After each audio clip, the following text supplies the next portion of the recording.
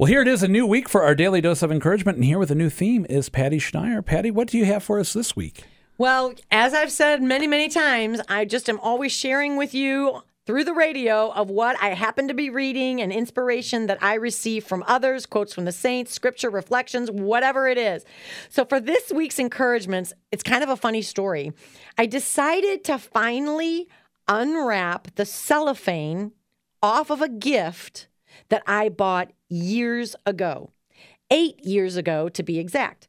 I was down in Birmingham at the studios of EWTN, having just been a guest on one of the shows, and I went to the gift shop.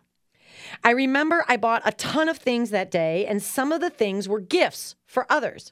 But one gift I just bought with no one in particular in mind. I just thought it would be one of those, in case I need a last-minute gift, stash. I put it in my stash of those gifts. 8 years have gone by, and I've never given it to anyone. So recently I decided it must have been meant for me. It was one of those flip calendars with a quote for each day. And the quotes were from Mother Angelica. So when I finally took the cellophane off, I discovered, oh my gosh, this is a gold mine. And I started reading weeks and months at a time. So this week, the words of encouragement will not be mine. They will be from Mother Angelica, foundress of EWTN. And I promise there are so many nuggets that I'm going to just have to do another week of her quotes in the future. So today, I want to share 3 quotes from Mother Angelica about becoming a saint. First quote, God wants you to be holy wherever you are. The simple duties of your life, done with love, cause great rejoicing in the entire kingdom. Second quote, where most men work for degrees after their names, we work for one before our name. St. Saint.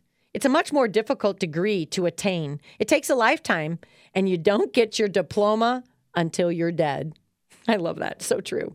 Third quote, saints are ordinary people with the compassion of the Father in their souls, the humility of Jesus in their minds, and the love of the Spirit in their hearts. When these beautiful qualities grow in everyday situations, holiness is born. So today, let's just ponder these beautiful 3 qualities: compassion, humility, and love to the people that we encounter today. Pray with me this short prayer. Lord, show me where I can demonstrate compassion, humility, and love as I go about my day today. And I bet we won't have to look too hard to find a person, a place, a situation that could use our compassion, our humility, and our love. Remember, those are the 3 qualities of holiness. They're ordinary people with compassion of the Father in their hearts, humility of Jesus in their minds, and the love of the Spirit in their hearts. I don't know where you are right now as you listen to this, but wherever that is, be holy. Patty, thank you for today's dose of encouragement.